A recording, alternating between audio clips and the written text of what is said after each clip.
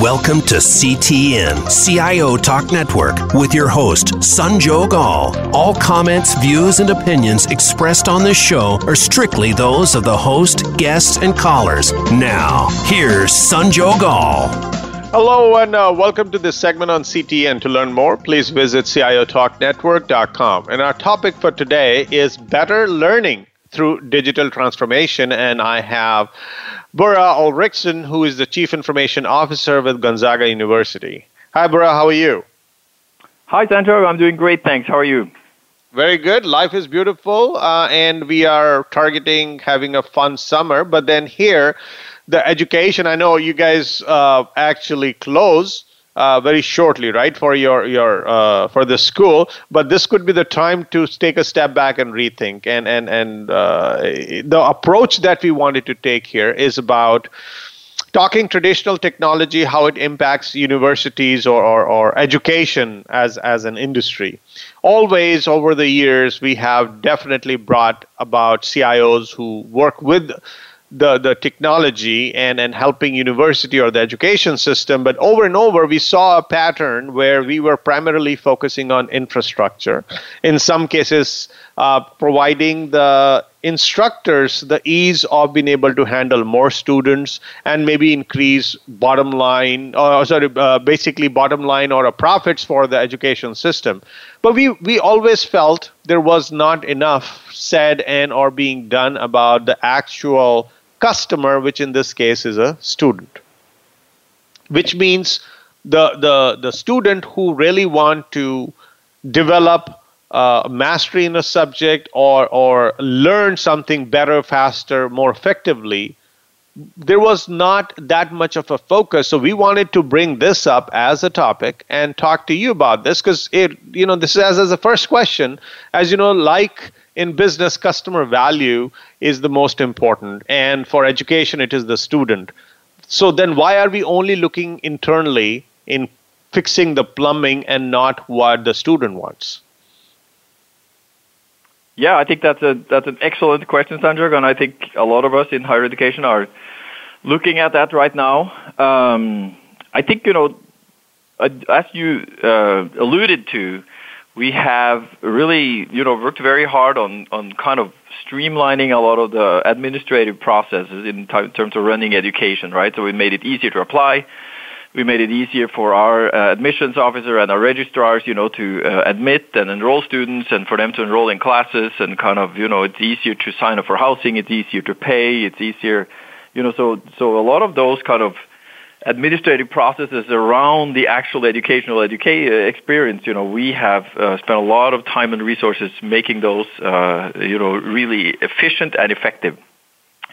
But you have a really good point. I'm not sure if we have spent enough time looking at kind of the core of what we're doing, right, which is teaching and learning. And, I'm a technologist.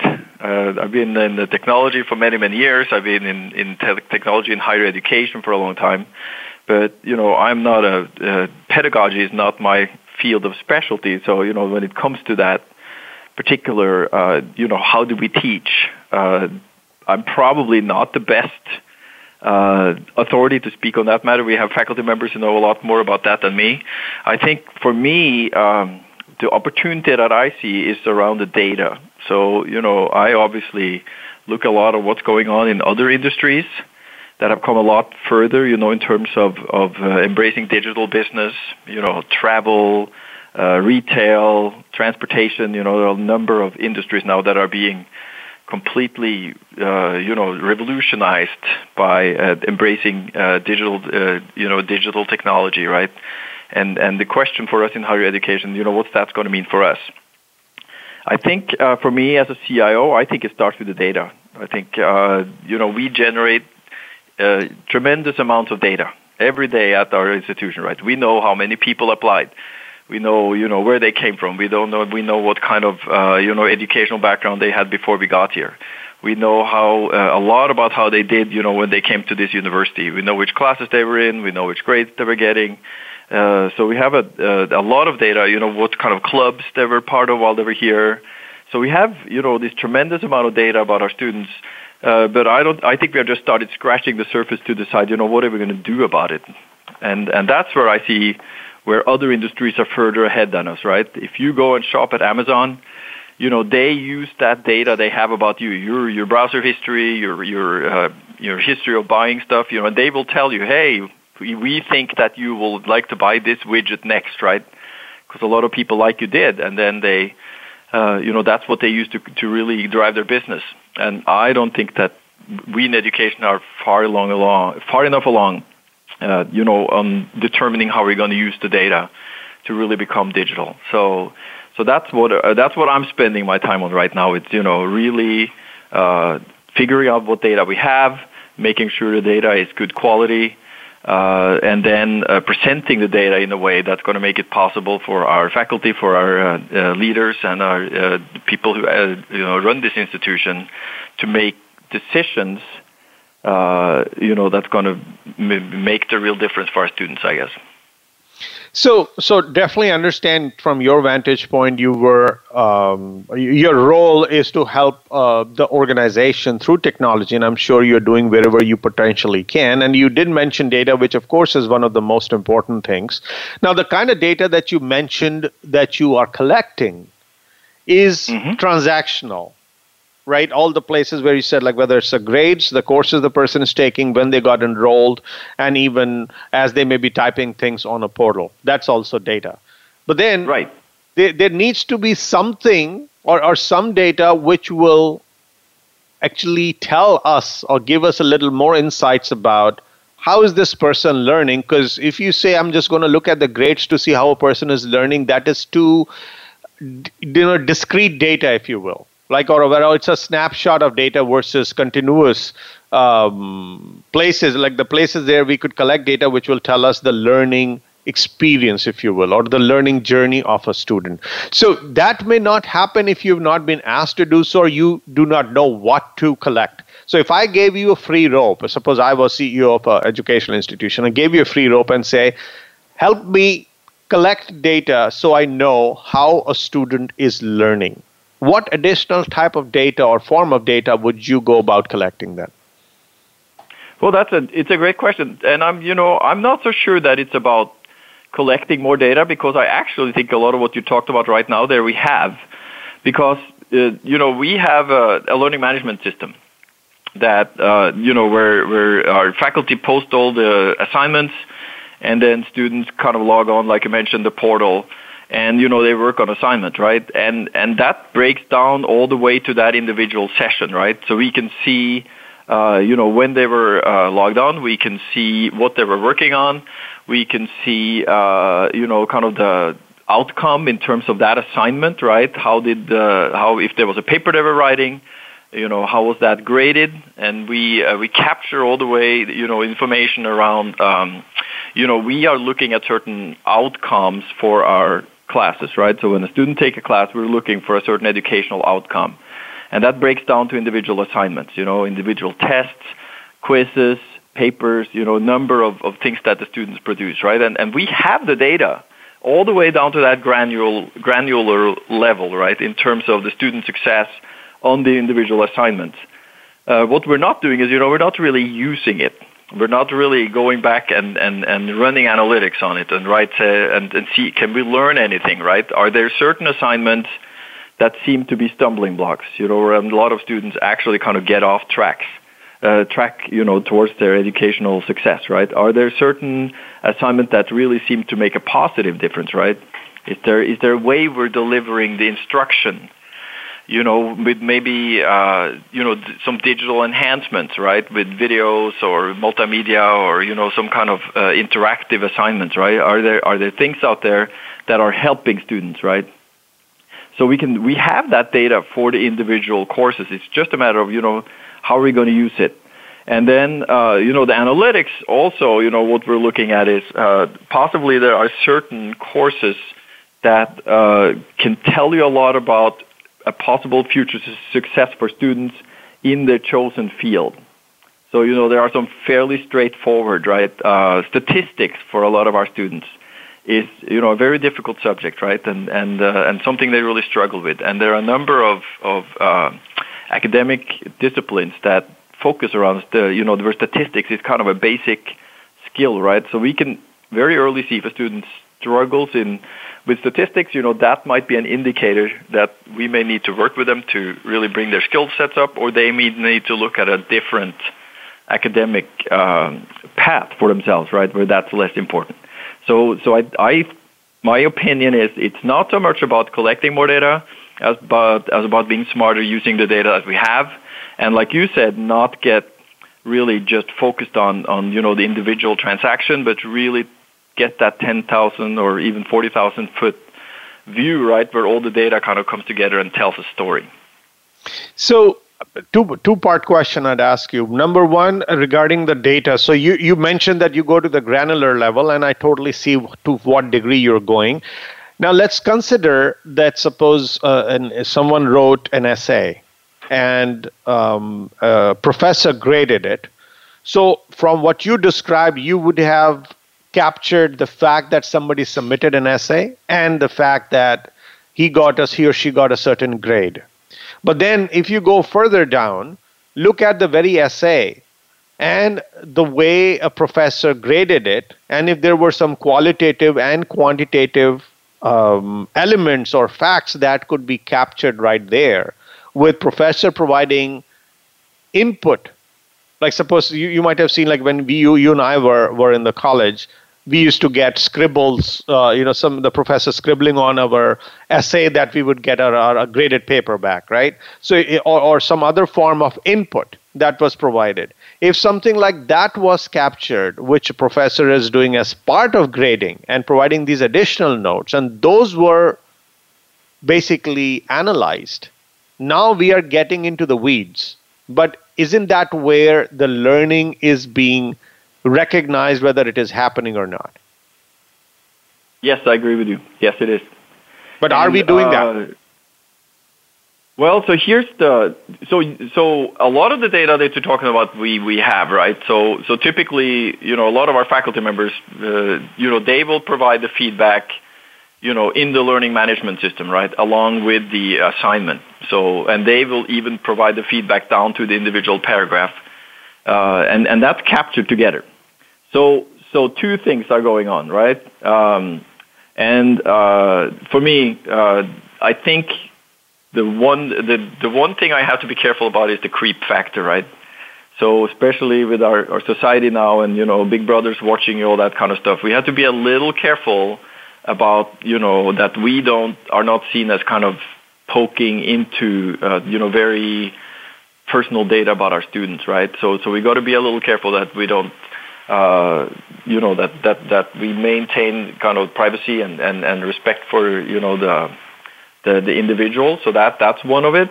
And the other thing is, as I said, I am a technologist, and pedagogy are not my specialty. So yes, I can provide that data, but I really need to find the faculty members on the other side, who have kind of the resources, because this is very time consuming, right? It takes a lot of time and effort. You have the time and resources to kind of work with us, right, to determine what that means. So I think, we're at a point where we know what we have in terms of the resources, and the resources here, I mean the data. And, we have some examples from other industries where we see how they have used the data to really kind of reinvent, how they do their business. And now it's up to us in higher education to decide, what does that mean for us. But it's not something, my opinion again, cannot be driven by us technologists, because then it becomes a little Big Brother-ish and kind of, I don't think it's going to be helpful for our community. It has to be a collaboration, and that's what I see. My job now is to engage our faculty in this discussion. Sure. And so let's take a quick break, listeners. We'll be right back, and let's talk about it. You gave a good segue where we know that there is no doubt academic leaders and instructors want the best for the students. They really want them to succeed and learn the best they can. But somewhere the ball is getting dropped.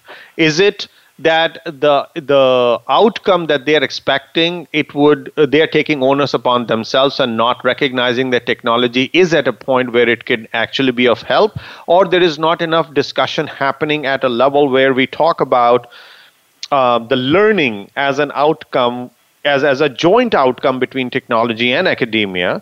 And or is there something which you would say, and this is a very candid conversation we are having, Bharat, so is it because of inertia or inability or an intent to say, you know what, technology is there just to enable versus drive innovation in academia, and then people are coming with those preconceived notions? What is it that is preventing us, even though we know everyone means well? Please stay tuned, listeners. We'll be right back.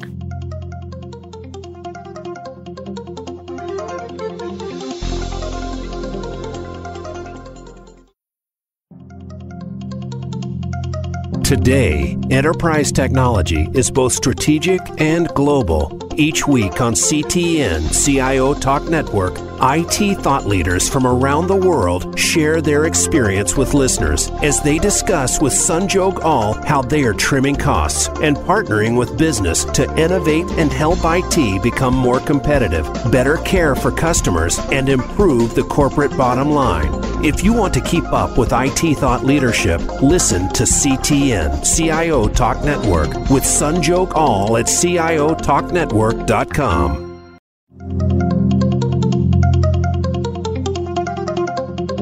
You are listening to CTN CIO Talk Network with Sanjog Aul. To learn more about our program, please visit CIOTalkNetwork.com. Now, back to the show. Welcome back. So, Bara, what I was hoping to do is to dig a little deeper on the psyche of academic instructors and the leaders who are driving educational institutions, and see if it is a question of intent, which I highly doubt, because they got into this space because they wanted to make a difference in the student's life and in terms of the learning that happens.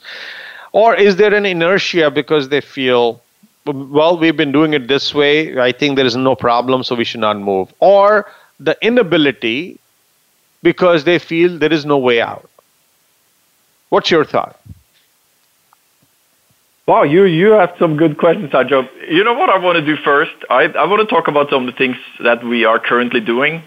And you know, yes, we're in the early phases, but you know, this is what we're doing at my institution. This is what's being, you know, kind of focused on across higher education, right? And so I want to get back to the data a little bit. I don't want to forget about the academic side and the pedagogy. We'll come back to that, but I really want to, you know, talk about kind of what we're doing with the data right now. So you know, when you look at analytics, right? So in excuse me. We have all this transactional data. So as we talked about, we capture all this information about our students, right? So the question is now, what do we do with it? So in the past, you know, we would use the data to kind of dig into the past and kind of learn about our past performance, right? And that's to some degree helpful in terms of understanding where we're coming from. But what we want to move towards first, you know, what we're doing now is, you know, more predictive analytics, right? So what we are trying to do now is we're taking the data about our students, you know, and kind of, as I mentioned, you know, their educational journey so far and where they have done well and where they've struggled. And we try to make some predictions in terms of their success, right? And as I mentioned, that's where we find these kind of stumbling block classes or, you know, certain other classes that maybe, you know, really help students be successful.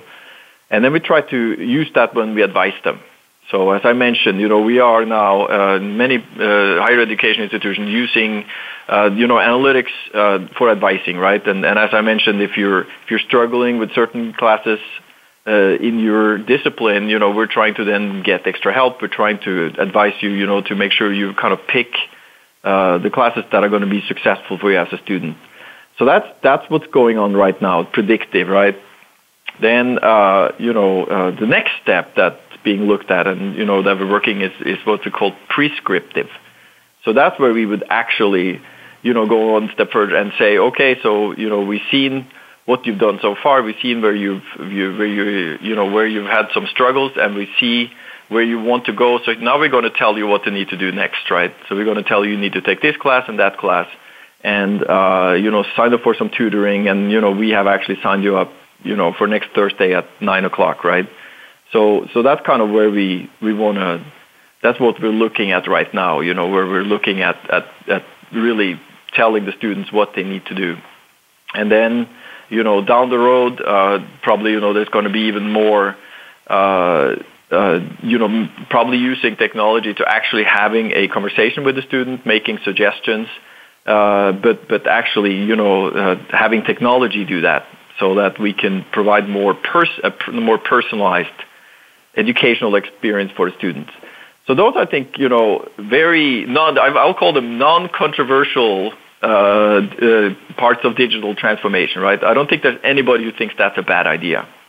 So as a technologist, as I mentioned, those are some of the areas that I want to focus on because it's an opportunity, and it's, really something that we can work on right now, and it's something that I think everybody agrees is a good thing. So that's going on right now. Now, then we can kind of switch gears a little bit and talk about, from a pedagogical point of view, what's working and what's not working. And then it gets really tricky. Let's start with, the MOOCs, right? The massive online open courses, that have been around for a while now. And actually we have a lot of data about MOOCs in terms of, their efficiency and all that kind of stuff, right? And I think 5, 6, 7 years ago, they were seen as kind of, the next thing that was going to upend and revolutionize education, right? And it hasn't happened. They have a place. They are a great way of kind of offering, a lot of people access to education at a very low cost. But, they have an extremely high dropout rate. And, it's been very difficult to kind of tie them together into like an educational program, right? So that's a good example of a technology that probably has become more of a niche. So now the question is, what are some of the other things we could work on in terms of, using technology at the core of teaching and learning. And, that's where I think we have a couple of challenges there. So one thing is the challenge is that, we do more than just kind of, at least we try to do more than just kind of push knowledge into the students' heads, right? We are trying to, educate the whole person. That's my university, Gonzaga University here in Spokane, Washington. We're a Jesuit school, and our mission, is to educate the whole person, mind, body, and soul. That means that some of the things that we're teaching them now, in terms of following that mission, we may not see, bear fruits until 5, 10 years from now, right? And after they graduated and they started working, and we kind of see how they function in society, right? So we have this very long-term use we take. So it's very difficult to measure the efficiency and effectiveness, right, of that kind of core education. On the other hand, obviously, our students want jobs. So there's also a very kind of short-term, very tangible outcome that our students are looking for, which are the skills that employees are looking for, right? So we, when you and I talk about student success, a big part of that is what kind of employment are they going to get afterwards, right? And there we have more data again because we know what kind of jobs our students are getting. So we do know some of the skills we have to teach them in terms of those very practical kind of, how to do programming or, project management or, writing and communication, things like that, right? But how do you balance our overall educational mission of educating the whole person versus this, more short-term needs of getting them the skills they need to have, a gainful employment after graduation, right? So those are kind of the things that we're talking about right now as we're deciding and trying to determine what the digital transformation means for higher education. And very interesting. Thank you so much for that detailed response. Now, one of the things which we know, like I'll give an example of my own son who is in an honors course, and he's been asked, of course, while whatever we'll teach in the class and whatever assignments you'll submit, but you're expected to go out and explore the subject matter, try it in different situations, and do those type of experimentations.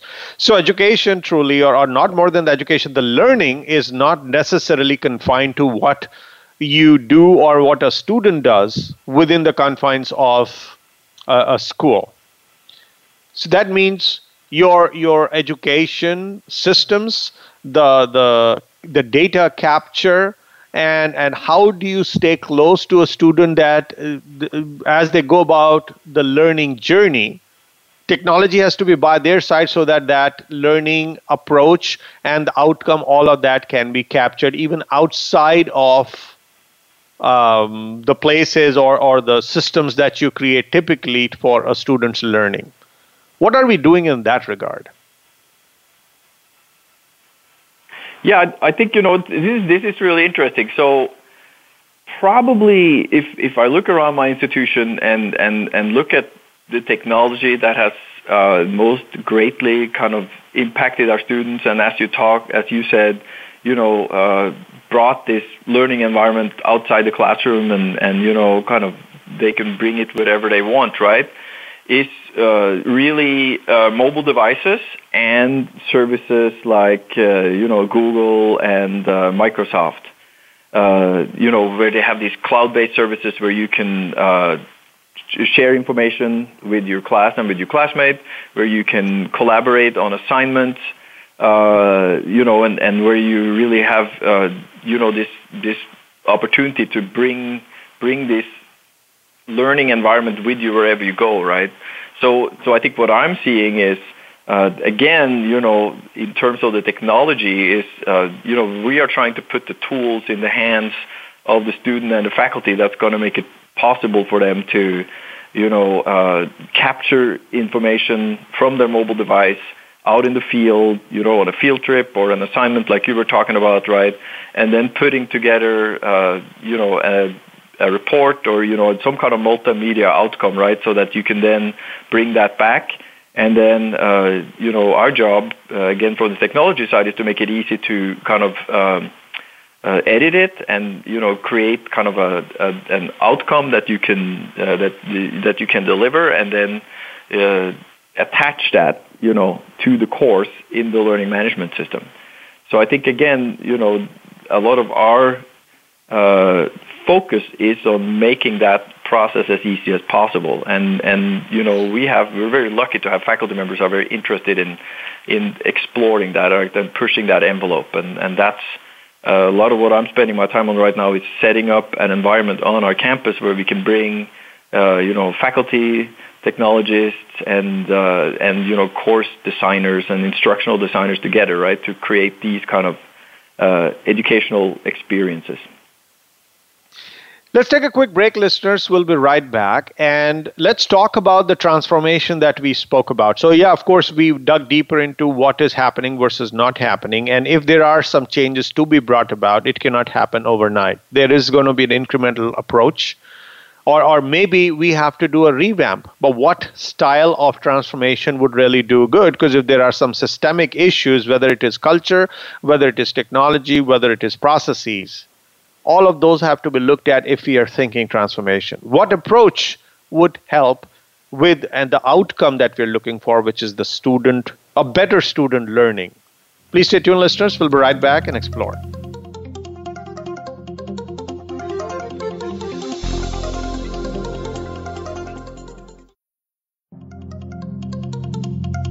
Today, enterprise technology is both strategic and global. Each week on CTN CIO Talk Network, IT thought leaders from around the world share their experience with listeners as they discuss with Sanjog Aul how they are trimming costs and partnering with business to innovate and help IT become more competitive, better care for customers, and improve the corporate bottom line. If you want to keep up with IT thought leadership, listen to CTN CIO Talk Network with Sanjog Aul at CIOTalkNetwork.com.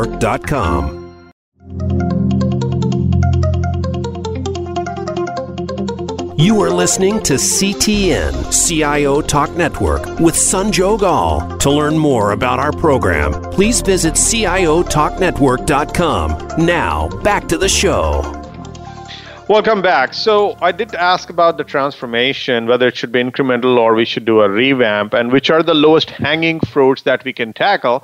But frankly, before that, we got to know where we are going. So is there a specific vision to that end where student learning becomes most important? And if yes, what does that vision look like, and what is that holy grail we are pursuing? Yeah, so, first of all, let me say, we have to go. So, I think, like you alluded to earlier, maybe up till now we've been able to kind of, the need to change has been less urgently felt because we have had, fairly high number of high school graduates, and, enrollments have been, at least for many of us, and here at Gonzaga, definitely the case, enrollment's been very strong. So that's really helped us. I think what we're all seeing now are two things. So number one is the number of kids graduating from high school is now coming down, right? So the children of the baby boomer generation, that kind of little bump we had, that's trailing off. So that's one challenge, right? And certainly in our current political climate, to count on large influx of international students, I don't know if that's going to be a good strategy for us. So there has to be a move. There has to be, something's going to have to happen. And then that's combined with the cost of higher education, right, which has been, going up at a faster clip than inflation, and education is getting very expensive. And our community is telling us, no more, you can't keep bumping up the price. You're really impacting our ability to afford education, right, which is kind of counter to everything we believe in. So I think there's an agreement across our community that we're going to have to change. But what does that mean, right? I think for me as the CIO, I want to the transformation I want to make is I want to get away from I want to get away from the old way of investing in technology.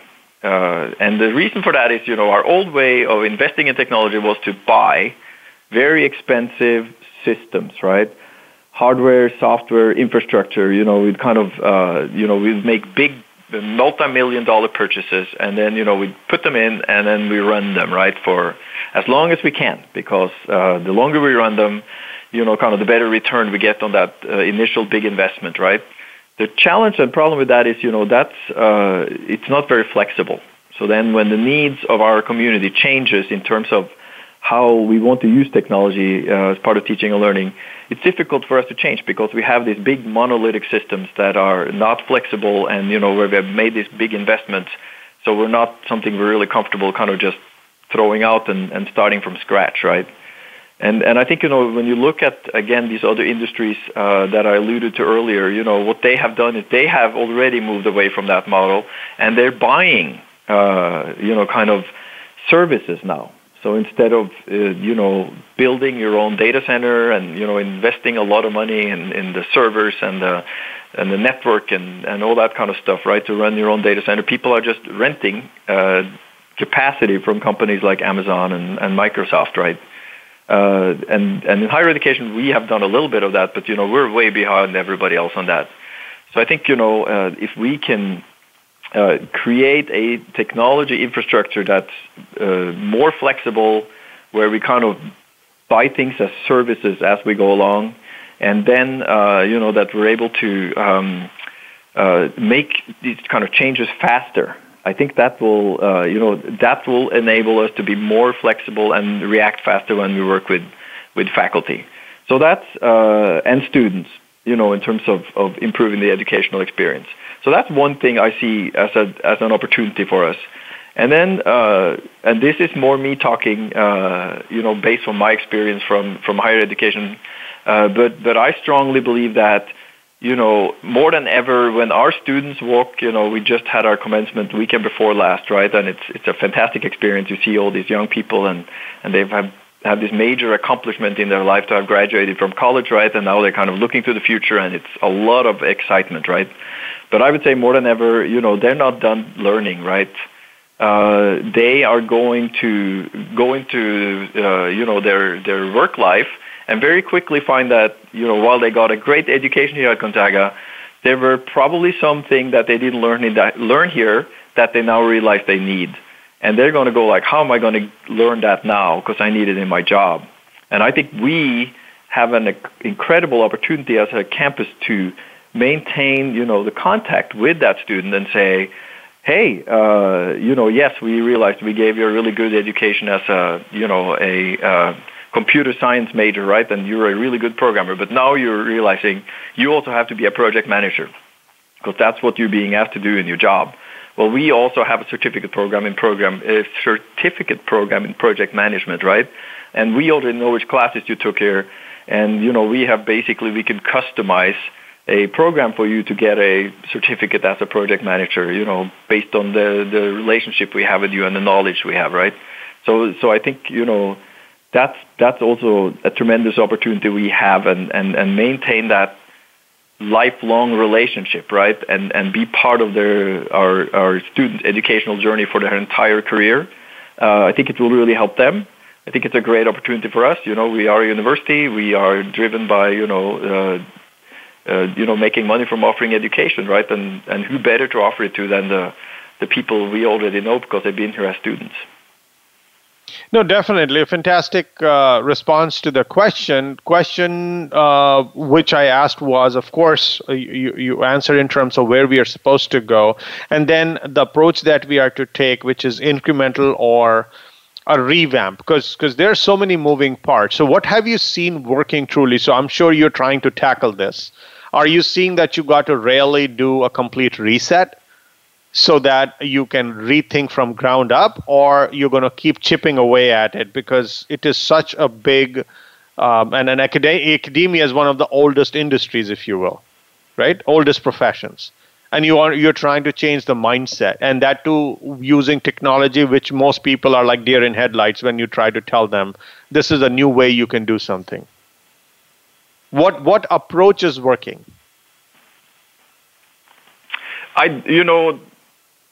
Good question again. For us, as an established institution, it's going to have to be gradual, right?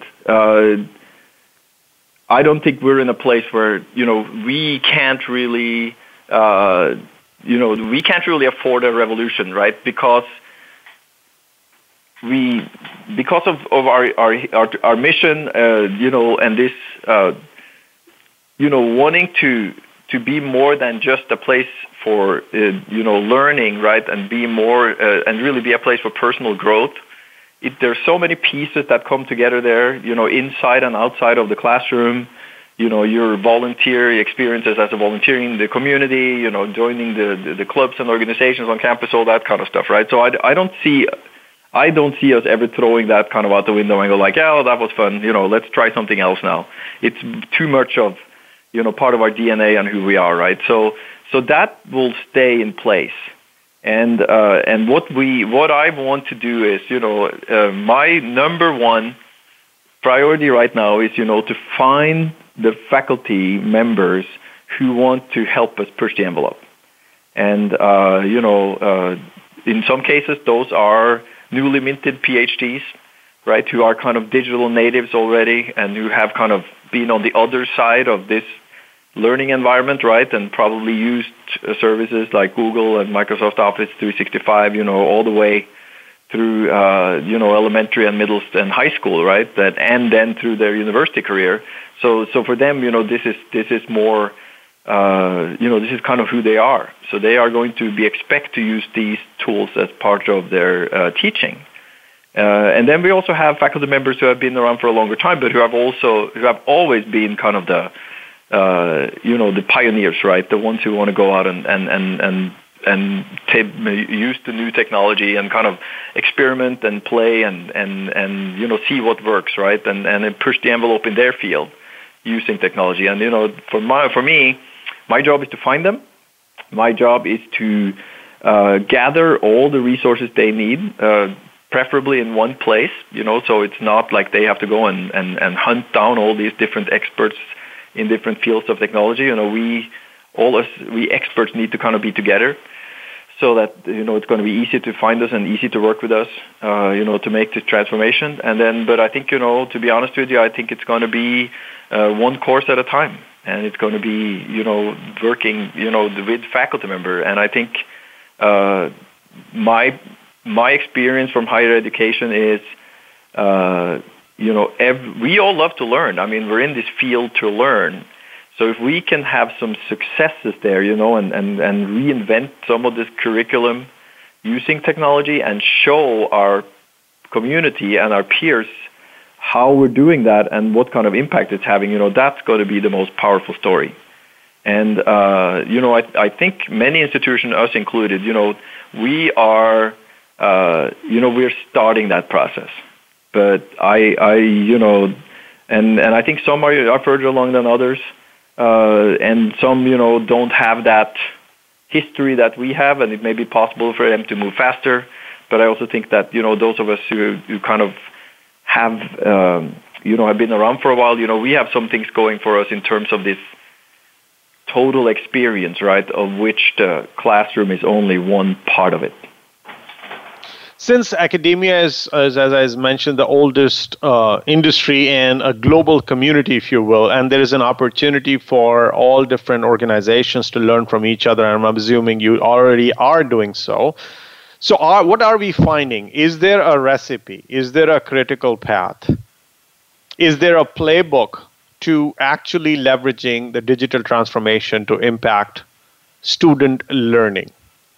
If at all there are any revelations, any discoveries the different organizations may have made to say what to do and not to do, that would be great for you to share on this forum. But please stay tuned, listeners. We'll be right back and explore.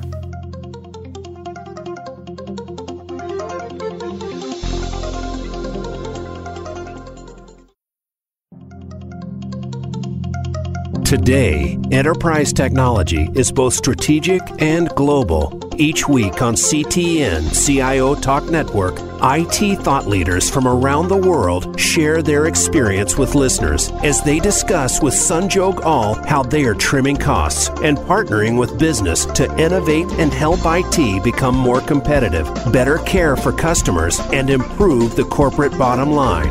If you want to keep up with IT thought leadership, listen to CTN CIO Talk Network with Sanjog Aul at CIOTalkNetwork.com.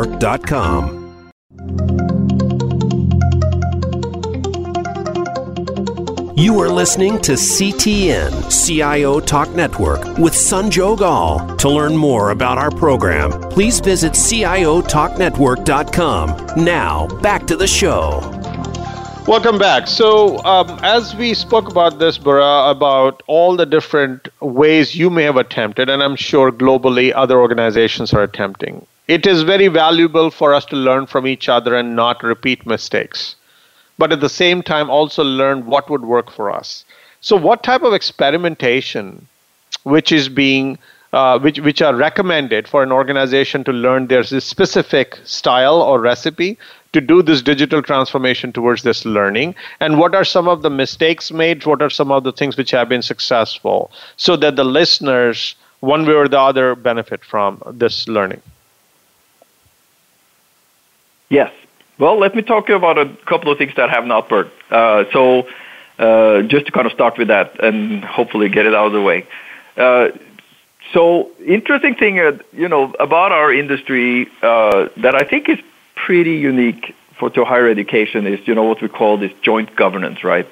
Which means that when it comes to running a university, it is a shared responsibility between the administration, as represented by the president or the chancellor, and the faculty. And, that's always a challenging balance, right? Because, we may not always see eye to eye on our priorities and all that kind of stuff, right? But it's, kind of what kept higher education that's what has meant that we have been so successful for so many years. Is that the people who deliver the instruction are also part of kind of setting the direction. So I think we've had some missteps up till now where I think on the administrative side, as we're kind of trying to look forward and trying to make the kind of changes we see need to happen. If we don't consult with faculty, we end up pushing technology that doesn't go anywhere. So I know that there are universities, for instance, that have tried to implement these MOOCs, right, the massive online open courses, as part of the curriculum, but not really consulting with faculty first, right, and kind of just trying to kind of push it through, and that created a pretty bad backlash with faculty, and now you get kind of a conflict, right, and it doesn't really work well for the institution. So I would say trying to kind of trying to digitally transform the core of who we are, that's not a good place to start. And we have seen examples of why that doesn't work. So my roadmap, if you will, is to really start with our continued education. So we already have a group on our campus that are focused on working with people who have already either graduated from the university or who are not really seeking a degree, right? But they're seeking certain skills and competencies that they need in their work. And that's probably where there's the most interest in using technology, because their students are, what we call non-traditional students. They're not going to come on campus and live in the dorm and go to school, full time, right? They already have jobs. Many of them have families, and they need a very flexible and kind of accommodating experience where they can learn when they have time. It might be nights, it might be weekends, whatever it is, right? And that's fairly established in many places, and that's where I see the opportunity to start pushing, a little further into what digital transformation means, right? And that's where I think, we could push things like badges, right? So that's something that people are talking about right now is, that you will take a course that's fairly short and you get a digital badge that you can then use on your LinkedIn profile, or any kind of other social media, right? So now people know that how to do project management or Python programming or whatever it is, right? Very specific skill. Goes along with kind of what we call micro-credentials, right? Where you can then, when you learn these skills, you kind of build a portfolio of these micro-credentials, and that might actually lead you to a degree, if that's what you're looking for. But it's kind of your own degree that you decide, that you, as a student, kind of design yourself, and then you pursue when it kind of works for you, right? So it might take you longer to get that degree, but it's going to be the degree that's going to work for you, right? I think that's an exciting area. And then I think, another area that we're talking about and kind of discussing what it means is what we call competency-based education, right? So what about all the stuff that I already know because of my life experience and, what I've learned in my job and, other things I've done, right? It's some of that actually transferable into some kind of educational credit, right? And could we even build credentials that are a combination of learning new skills, but also kind of taking advantage of what you know so far, right? So I think, those are some of the areas that are very, they're ready to be explored, but they're better explored in, a setting where you're not trying to transform the core of who we are, because as we talked about now, who we are is so important to us, and it's going to take us kind of a long time to kind of reflect on how we want to change that. But the change is probably going to happen more on the areas that are outside the core, right? And like extended education, working with local businesses to build even the programs that are tailored to the needs of that business, right? So, and there we have examples too, like, Starbucks has been working with Arizona State University to provide, a program where where the Starbucks employees can take classes, subsidized classes from Arizona State, right? And then there are other companies that are doing the same thing. And when you're looking at the type of people that you need inside the company, right? And when we're talking about the leadership, what should be the change in the mindset and approach to how they have been running their organization in order for you to really leverage digital transformation? This was my last question, but I'd like for you to give an answer which would allow people to start thinking, and the leaders who are listening to this, to think about what should they change in themselves so that the transformation happens. Well, very shortly, I think, as a leader, our job is to, determine who's going to make this happen, right? Because it's not going to be us, the leaders of the university. We're doing a lot of different things at the same time, and we're not going to be able to make every decision. So we need to identify the people who are going to make this happen, right? And as I said, there might be the person who's in charge of the extended education program. It might be a department chair in the College of Business who's kind of really interested in pushing, this transformation of the curriculum, right?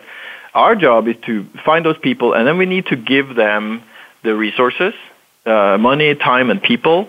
And we need to give them the authority to make decisions, right? I think, for any organization, and especially for us in higher education, we have not been good enough about kind of pushing authority to the people who can actually make the difference, right? And if we make them kind of go and ask for permission every time they want to try something new or experiment or, bring in technology, it's not going to work. We don't have time for that. We can't take 3 months to make up our minds of whether we're going to let, extended education do, one thing or the other, right? We have to kind of trust the people who lead those areas, that they're going to make the right decisions. On behalf of the show and our listeners, thank you so much, Bhairav, for sharing your insights on how we can use digital transformation to move closer to the end goal of offering students that true learning and mastery that they are seeking. Thank you so much again for your insights. Thank you, Sanjog. I appreciate the opportunity. Listeners, please like us on Facebook, search for CTN, that is CIO Talk Network, and be sure to follow us on Twitter and LinkedIn community. Thank you again for listening to this segment on CTN. This is Sanjog Aul, your talk show host. Till next week, take care and God bless. Thank you for tuning in to CTN, CIO Talk Network, with your host, Sanjog Aul. To learn more about our program or for show archives, comments, or questions, please visit CIOTalkNetwork.com. Thank you again for listening.